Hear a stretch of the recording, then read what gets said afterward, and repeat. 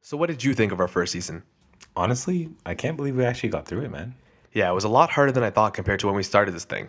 But from the feedback that we've gotten from our guests, it seems like they all enjoyed their experience of our first season. Believe it or not, these discussions led to even more quality content that we can include in the official episodes. Some of these conversations even end up being around 2 hours. And I'm assuming that's because they at least enjoyed the conversation. I agree, but I do think that being chained to their desks during the interview also played a part. But being conscious of our listeners' time, we created the official versions of the interview after hours of editing to reduce the length and content to the bare essentials. But for those of you who want to hear the full discussions with even more stories and learnings, we have created uncut and bonus episodes that we will be releasing throughout the year. And next season, we will have a Patreon page to cover the cost of equipment, website fees, marketing, and other operating costs of running the podcast. Starting in season 2, we'll be posting the uncut and bonus episodes a bit earlier on the Patreon page as a thank you to those of you who support us there.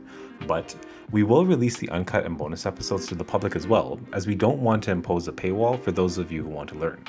We do believe that access to knowledge should be free. And because it is only the two of us doing this podcast from end to end, it does take a lot of time and energy to ensure that we provide the best quality for our listeners each season, and therefore we can only produce a maximum of one season per year.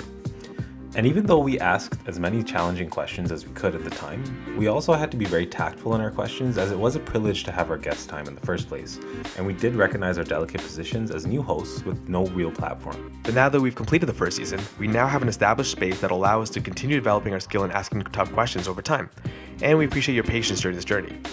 Thank you to everyone who gave us their honest feedback. We agree with the points that were made and anticipated most of the feedback, both positive and constructive. And we appreciate you confirming for us our growth opportunity for Season 2. And speaking of Season 2, let us know what topics you want us to discuss in future seasons by reaching out to us on social media. Don't forget to follow us on our social media pages on Instagram, Twitter, and Facebook for updates. If you liked what we discussed in Season 1, feel free to share it with friends and family. We truly appreciate your support.